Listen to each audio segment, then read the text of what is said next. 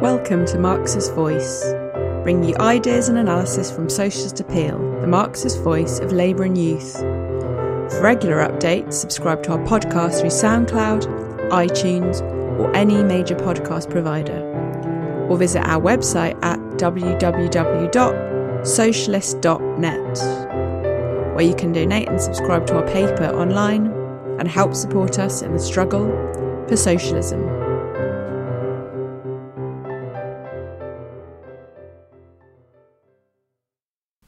Hello and welcome to the latest episode of Marxist Voice. I'm Adam Booth, your host for tonight, the editor of Socialist.net. And for those who've never tuned in before, Socialist.net is what brings you a Marxist Voice, the podcast of Socialist Appeal, the Marxist voice of labour and youth. If you're not already, obviously go over to all our social media channels, give us a like and subscribe. And obviously subscribe to the podcast Marxist Voice on any major platform in order to get future episodes with interviews, theory, history and current events and analysis. And obviously head over to socialist.net if you want to get more involved in the fight for socialism. And in order to help us, you can support us by subscribing, donating, or of course joining Socialist Appeal over there. Tonight we're going to be discussing some unprecedented events that have been taking place over the last couple of weeks in Britain. A massive movement against racism, against police violence that's erupted onto the streets across the whole of the UK in response to the events over in America with the murder of George Floyd and the police brutality and the protests that we've seen there. But more than that, really, striking a chord with youth in Britain who've come out, despite the pandemic, onto the streets to protest against all of these injustices and inequalities. And tonight we're going to be joined by Fiona Lally, the national organiser of the Marxist Student Federation, who's going to be talking to us about the protests in Britain, about the Black Lives Matter movement in Britain, its effects, why we're seeing such a huge movement over here in the UK, and most importantly, what the way forward is in the fight against racism and for socialism. So without further ado, let me bring in Fiona. Hang on one sec. Hi Fiona, can you hear us okay? Hi, yeah, I can. How are you? Yeah, good to see you. Nice to see you. How are you doing in lockdown? Are you okay? Yeah, not bad. Same as everyone, I think. Well, thanks for joining us tonight to discuss about these massive protests we've seen. As I was just saying to the audience a minute ago, these are really unprecedented events that we're seeing in terms of the size and the scope of these protests, these demonstrations. We've had reports in to Socialist.net from activists, supporters across the country, and all of them have described these protests as being some of the biggest that they've seen in history, basically, in some small towns, but also obviously in the big cities, in Manchester, Bristol, in London as well. You've seen huge protests. And I just want to start then, I guess, by asking you what you think these protests represent, because the Tories have tried to claim that these are just solidarity protests, nothing more, just in response to the events in America, to the racism in America. Do you think that's true, or do you think these represent something deeper than that? Yeah, well, I think that, I guess first of all, it's so encouraging to see the scope of these protests as far as they've gone all throughout lots of different towns and places in the UK. And the size of them is evidence to the contrary of what the Tories are saying, right? We had Matt Hancock. He did come out and say that, exactly as you said, that these protests are just about the USA, but they've got nothing to do with the UK. Yet on these protests, one of the biggest chants is the UK is not innocent, because I think that, when that video of George Floyd first went viral and it went all around the world and people were disgusted with what they could see, and I think in the UK and in other places, unfortunately, that video matches up to the experiences of a lot of Black people in the UK, as well as in other places. And in that video, I'm sure a lot of Black people could see themselves and they felt a connection with what they could see, and an anger and an injustice. And that is why we've seen such incredible protests, because racism is, of course, a deep-rooted issue in Britain. As Marxists, we we understand racism as a tool that's used by capitalists, it's used by the capitalist system to divide the working class first and foremost. And Britain is, of course, a capitalist imperialist state. So it's going to use racism, it's going to use that tool in the exact same way, in the same way that we see America use it. It's true that I think there are plenty of forms that racism can take, and it manifests itself in many different ways. And it might not be exactly the same in terms of the number of deaths that we see in the UK in comparison to America, but it's really not the point, right? One death is more than enough at the hands of the state. And when we add the layer of racism to it, I think it's quite clear, because, I mean, Malcolm X said it best. He said that you can't have capitalism without racism. And so, of course, it exists in Britain, and people feel that very acutely. And so, yes, we have solidarity with George Floyd and all of the victims of police brutality in America, but also the victims of the UK. And another thing that we see on these protests is not just the name of George Floyd, but the names of UK victims as well, people such as Mark Duggan and various others who were killed by police officers in this country. And I think we've seen an explosion of that anger, and George Floyd acted as a spark for something much bigger that exists in the UK as well. And you touched on the Britain has obviously its own imperialist past and present, full of all sorts of racial injustices, in particular obviously slavery and imperialism, colonialism. And one of the big events we saw over the weekend yesterday was this toppling of the statue of Edward Colston. This was a 17th century slave trader who obviously made his wealth out of the slave trade. And activists in Bristol, thousands of activists gathered yesterday to topple this statue, rolling it down the streets, being cheered along the way, and then throwing it into the River Avon, where it belongs, frankly. And in response, we've seen the Tories describe this as utterly disgraceful behaviour. Boris Johnson, Priti Patel, they've all come out denouncing this, condemning this so-called vandalism. Even the Blairites have come out as well, and Keir Starmer showing very equivocal kind of response. But what do you think this says? The fact that we have these statues in the UK based on slavery, based on this racial past, racist past. What do you think that says about the UK's own racist history, and also about the attitude of the Tories today? The fact that they take the side of the people represented in these statues rather than the protesters. What do you think that says about British society, British history, and where we're at today in Britain? Yeah, well, I suppose it shows the truth of British history and British society. I think there is a misguided sense of moral superiority that you see often in the media, particularly in Britain, in the way they report on racism in America. And from the point of view of what the Tories have already said, this is an American issue. America is racist, but not us. And yet that incredible video of the statue being pulled down and thrown into the river was amazing. It's an amazing scene to watch, because not only did you see thousands of people come together, a really symbolic act, I would say, tearing down that statue and throwing it away, but the police couldn't do anything, right? The police just stood by and watched it take place. And the reason it's important for us to understand the significance of that act is we're surrounded by statues and figures like this all the time. Imagine what it's like for a Black person walking past that statue every single day on their way to work, on their way home from work. And it's not just that statue. There's other examples all over the country. Rhodes Must Fall is a big campaign that's been going on in Oxford for a really long time. There's a statue of Cecil Rhodes. There's various streets that are named after in Liverpool and in Scotland, and there's a castle in Wales as well. All of these places, these monuments to slavery, right, to the real history of the ruling class of Britain and how they've accumulated their wealth, which is on the backs of slaves and through slavery and through colonialism. In Parliament Square, in fact, there is a statue to Sir Robert Peel, who was the Prime Minister at some point in the 19th century. And he was the founder of the Metropolitan Police Service, although I think he founded it whilst he was Home Secretary. But either way, and he was also very strongly against a growing movement at the time that was a bill had been introduced to start to abolish slavery. And he was very opposed to this. And so we're surrounded by these monuments to slavery and this history of racism and the subjugation of Black people.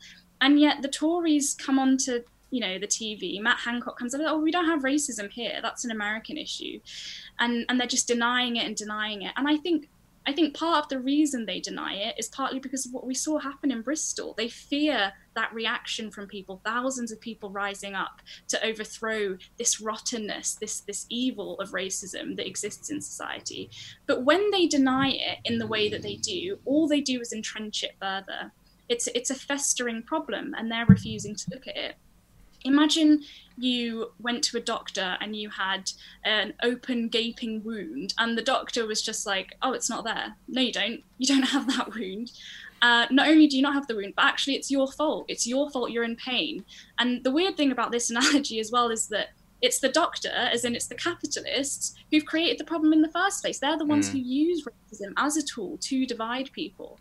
And I think that is the significance of that statue being brought down, I don't think can be understated. And the constant denial from the Tories as well is really glaring, especially in the face of Boris Johnson, who I think in recent times is undeniably one of the most racist prime ministers, at least on record, right? It's one thing to say things behind closed door, which I'm sure loads of Tories and other people do, but to publicly in articles and speeches speak about people in the way he does. Obviously he called Muslim women letterboxes, and he knows exactly what he's doing when he makes those comments. It's not off the cuff, and we've seen the consequences of that. Hate crime has gone up towards Muslims in the last couple of years. It's been soaring.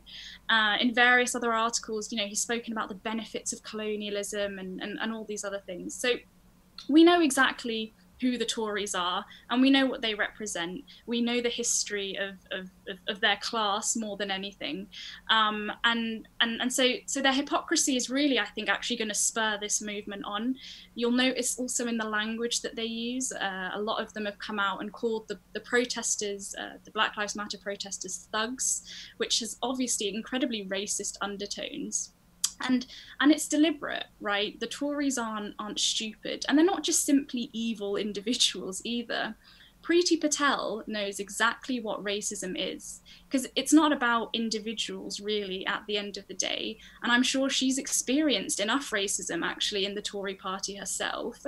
But she comes out and makes those comments saying that the protests have been subverted by thuggish behaviour, because she's a representative of the capitalist class, which requires racism and has built it into the fabric of society. And I think that's really what we have to understand in how this has kind of come about in society.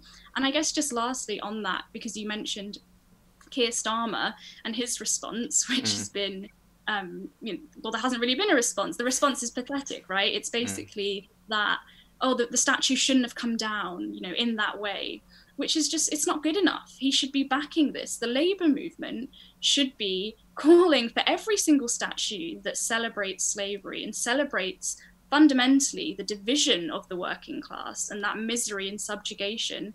The Labour movement should be at the forefront of bringing all of those statues down. And that includes the statue of Churchill, which I saw was also decorated in a nice way to refer to him as a racist, essentially. Yeah, I think it definitely looked a lot better after the activists had done some decorating, as you say. Now, one of the things we noticed at the weekend, I was at the demo on Saturday, and it was very clear that a lot of the focus is about the question of police violence, police repression, brutality. Obviously, the name George Floyd being said a lot, and others who've suffered murder and killings at the hands of the police. But this isn't something unique to the US either, is it? This is something that the UK has its own history of. So can you just tell viewers a little bit about, what kind of history Britain has in terms of this kind of police violence? It's not just in America where there's guns all floating around that we see this. This is something we see very much in the UK as well. Is that right? Yeah, no, you're absolutely right. And I think it's often presented as it's okay because Britain doesn't really have guns, and therefore we have less police brutality. And the point is, like I said earlier, one death is enough, and there is a history of police violence that has caused deaths, particularly against Black people, working class Black people in this country. Mark Duggan is one of the most famous examples. But even less heard of people, there was a man in Scotland called Sheku Bayu who was also killed by the police. A man called Rashan Charles, who just a few years ago was killed after being chased down by police. I think that took place in Hackney, actually. And there are many more. I mean, Mark Duggan is the most famous because his killing is what sparked the London riots, of course. And it's hard to collate all the statistics for all of these things, but I do know that in 2017, there were 17 cases in which force was used that resulted in the death of the person that the police were handling. And out of those 17 cases, 9 people were white and 8 people were Black. This is information that's specific to England and Wales, just as a caveat.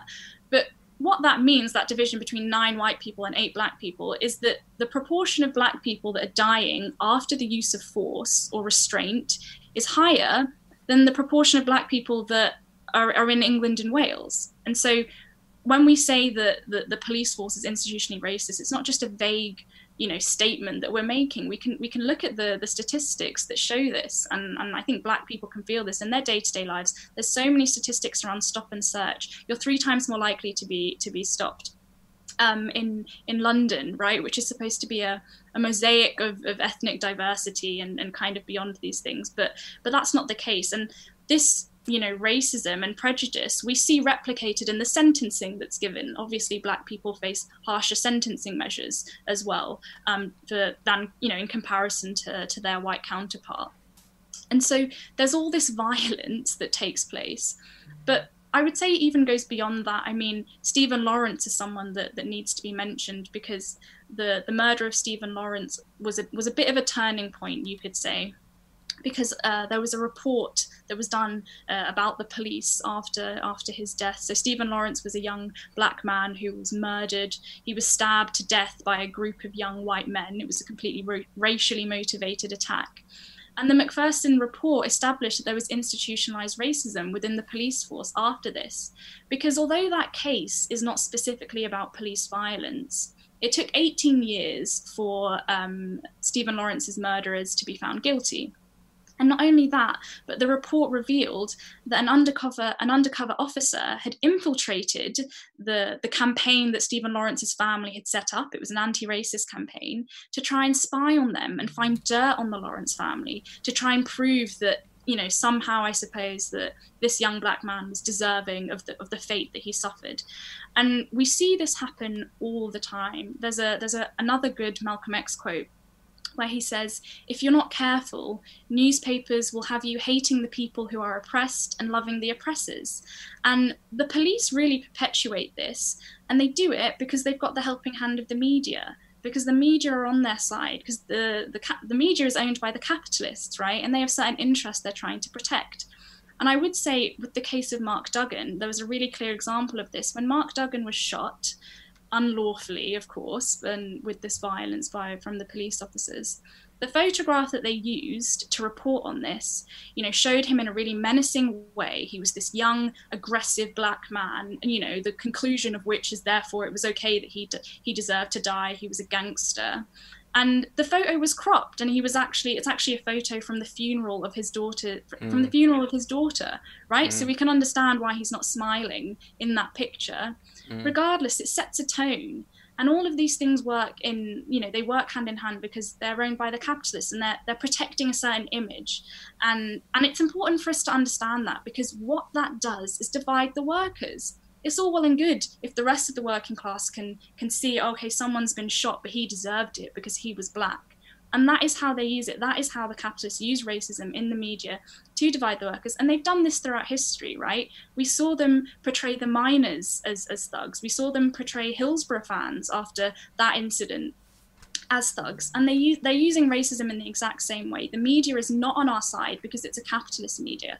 And I think it's important for us to understand how those those aspects of the state interact to foster racism in society and ultimately divide workers amongst themselves. And I remember the Mark Duggan case very well, and I remember at the time the media and the police claiming that he was one of the most wanted men in Europe, which was just completely ludicrous, made up out of nowhere. But it shows you the extents the media, the capitalist media, the state and so forth will go to lie in order, as you say, to distract workers, to divide them. Now, another thing about the Mark Duggan incident was obviously, as you said, it led to these huge riots, mainly in London in 2011, 9 years ago now. And at the time, it was a movement that was, obviously full of anger, and you did see kind of looting and burning of buildings and so forth. But now you see this protest, and it seems, it's peaceful. But it's powerful. It seems very focused. It seems, broader, and I'd say, it feels different from back then 9 years ago. What do you think has changed in terms of the movement against racism over the last decade? Yeah, I think one of the most important differences, I suppose, is that this movement that we're experiencing right now of Black Lives Matter it's international. It's a global phenomenon that has spread all across the world. Obviously, we saw protests in all 50 states of America, and I think there have now been protests in around 18 countries. And I think it's because it's linked to a broad feeling of injustice and accumulated anger. There's the anger around coronavirus and the stress and anxiety that has caused, and as being the burden of which has been put onto the working class of the world. But on top of that, this has come off the back of a decade of crisis and austerity, which has hit Black people especially hard. And so I think that this global movement that has developed is really, is coming off the back of all of that anger. And I would also say that the movement today, it seems more political, and that's linked to what I was describing. That's linked to 10 years of crisis, 10 years of austerity, because people learn from experience and they learn from the way that they're treated, and not all of them, I would say. And it's true that there is a layer, some people within the Black Lives Matter movement who don't want it to be as political, right, with kind of in that direction, which I think is the wrong way, in my opinion. I don't think that's the way forward. But when people come together in the way that we've seen with these protests from all walks of life, and I mean, you were talking about this at the start, it's overwhelmingly young people, Black and white, and coming up to stand up against police in the videos. There's loads of videos that we've seen from all around the world of this happening. One of the chants that's come out, this is more specifically around America, one of the chants is, "Who do you serve and who do you protect?"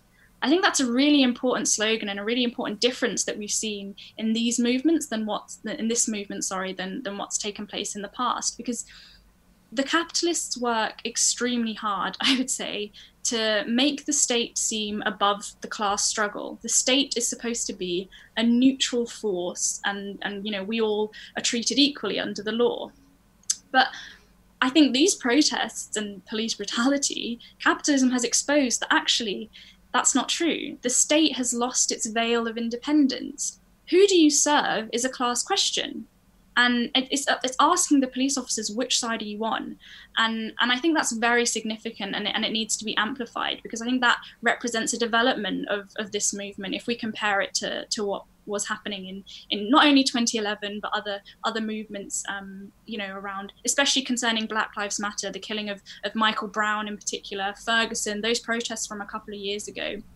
I think it's reached a new stage, and they're bigger and they're much more powerful, and there's more people involved, and that means the ruling class is scared, and I think we can see that from their responses to the protests.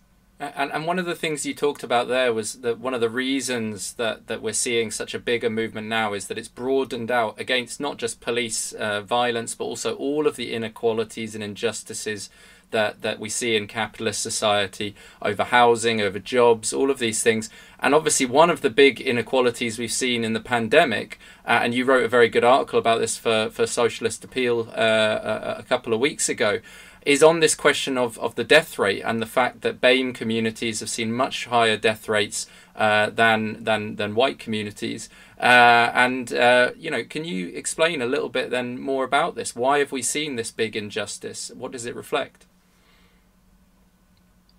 Yeah, you're right that the protests are about, and that's part of the anger, right, is this inequality that I would say first and foremost is inherent to capitalism. You know, capitalism relies on racism, as I've described.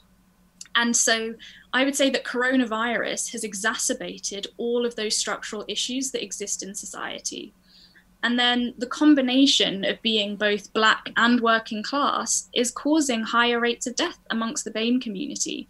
You know, if we take, for example, staff in the NHS, care workers, bus drivers, cleaners, refuse collectors, you know, these are all typically low paid, precarious, you know, jobs, definitely precarious working conditions.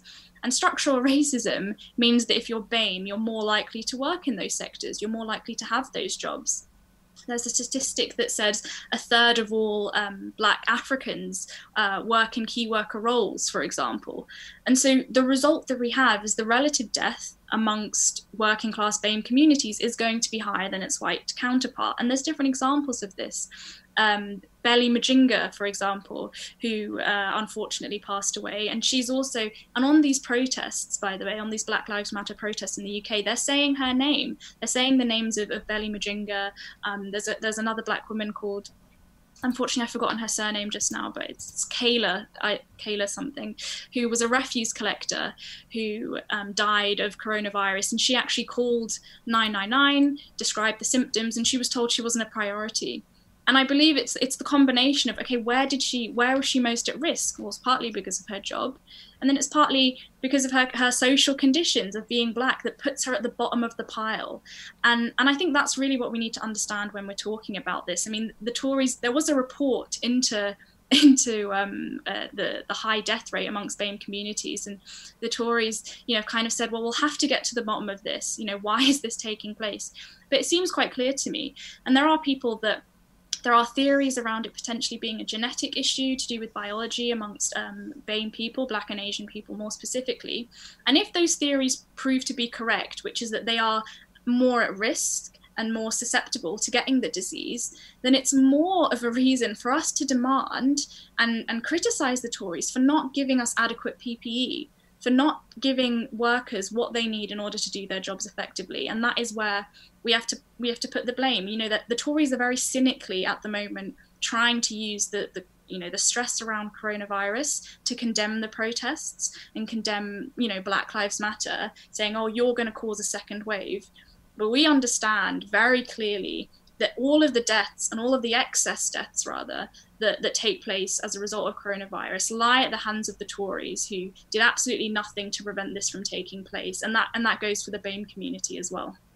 And that's it, isn't it? That to get rid of this excess death, this incredibly high death toll amongst BAME communities, we want to lower the death rate across the board, don't we? You know, and that's what socialism's about, is trying to raise living standards for everyone and tackle the root of this problem, which, as you say, the Tories with their austerity, their hubris, that's their incompetence that's led to this high death rate, for Britain as a whole, and in particular, as you say, for BAME communities and for the working class who are being sent to their death. And I guess that leads into the next question, which is, as the national organizer for the Marxist Student Federation, you've obviously, spoken to a lot of student activists, young people who are on these demonstrations.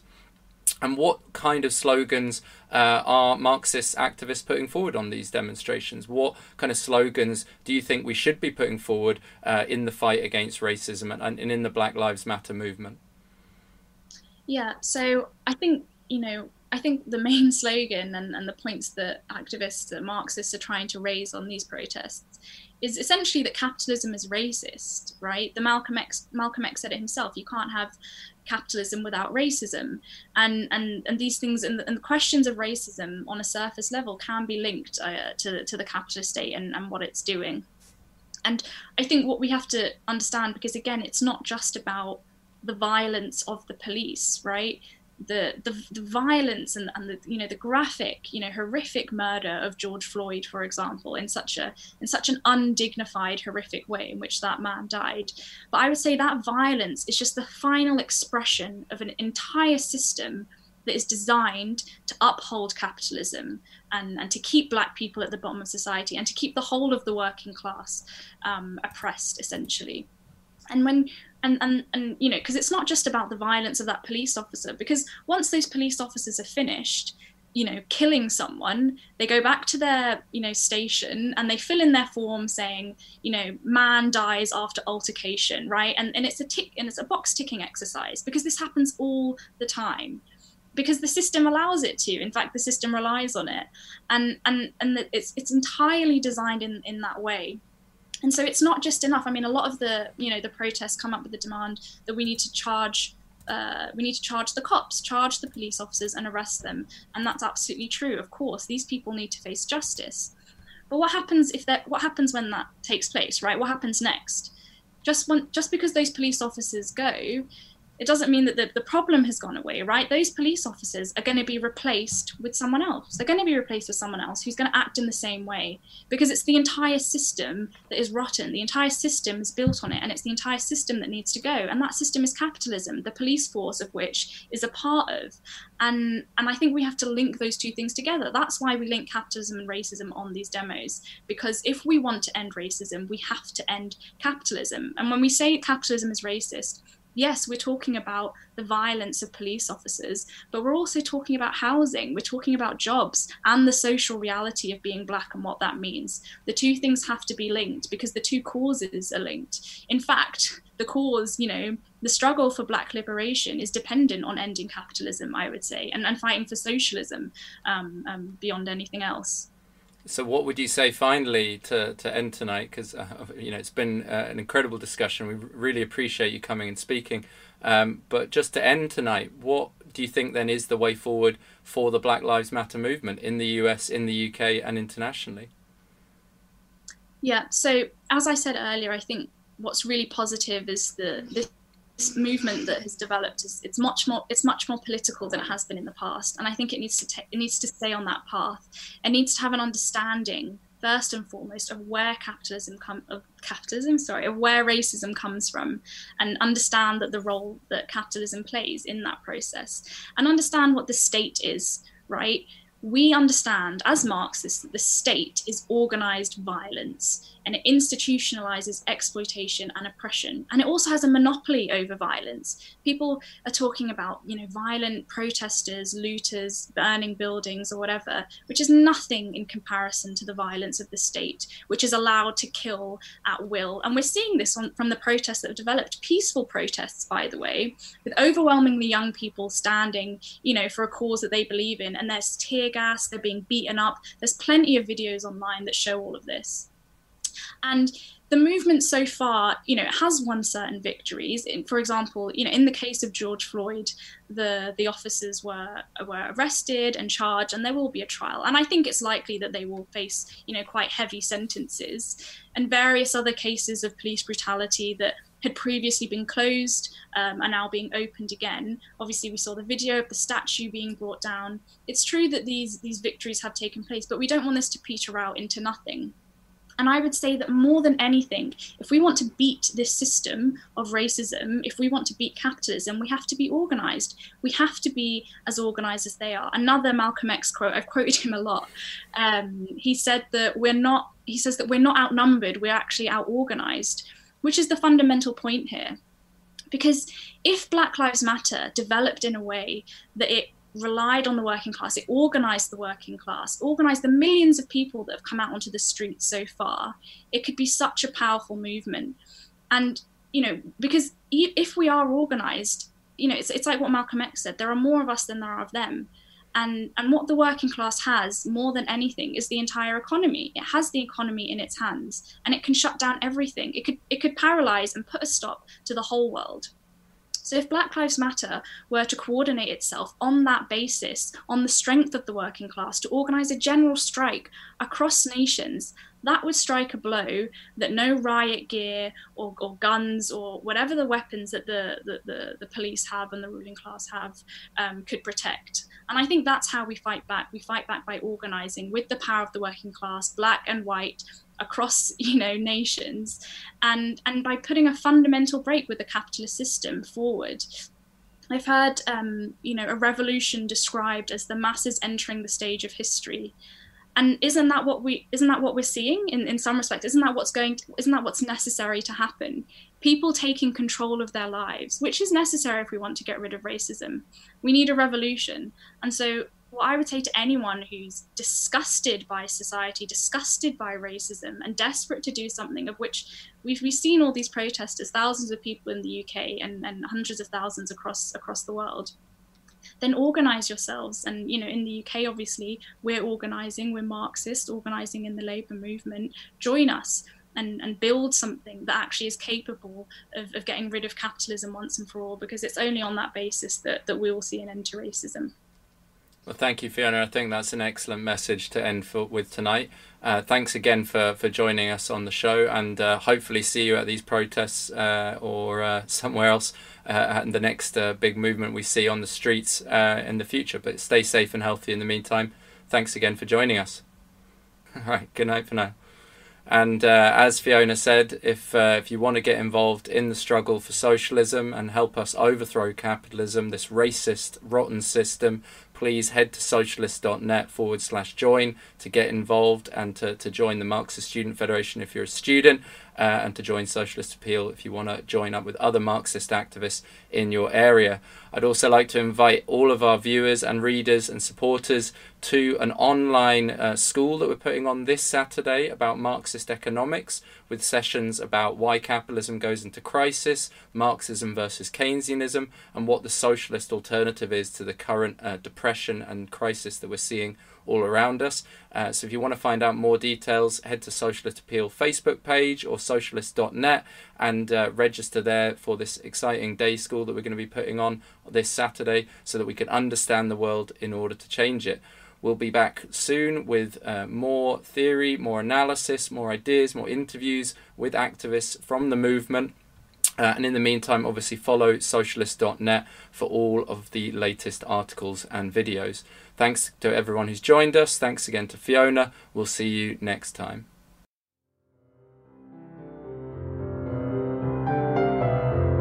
Thanks for listening. We hope you enjoyed this episode of Marxist Voice.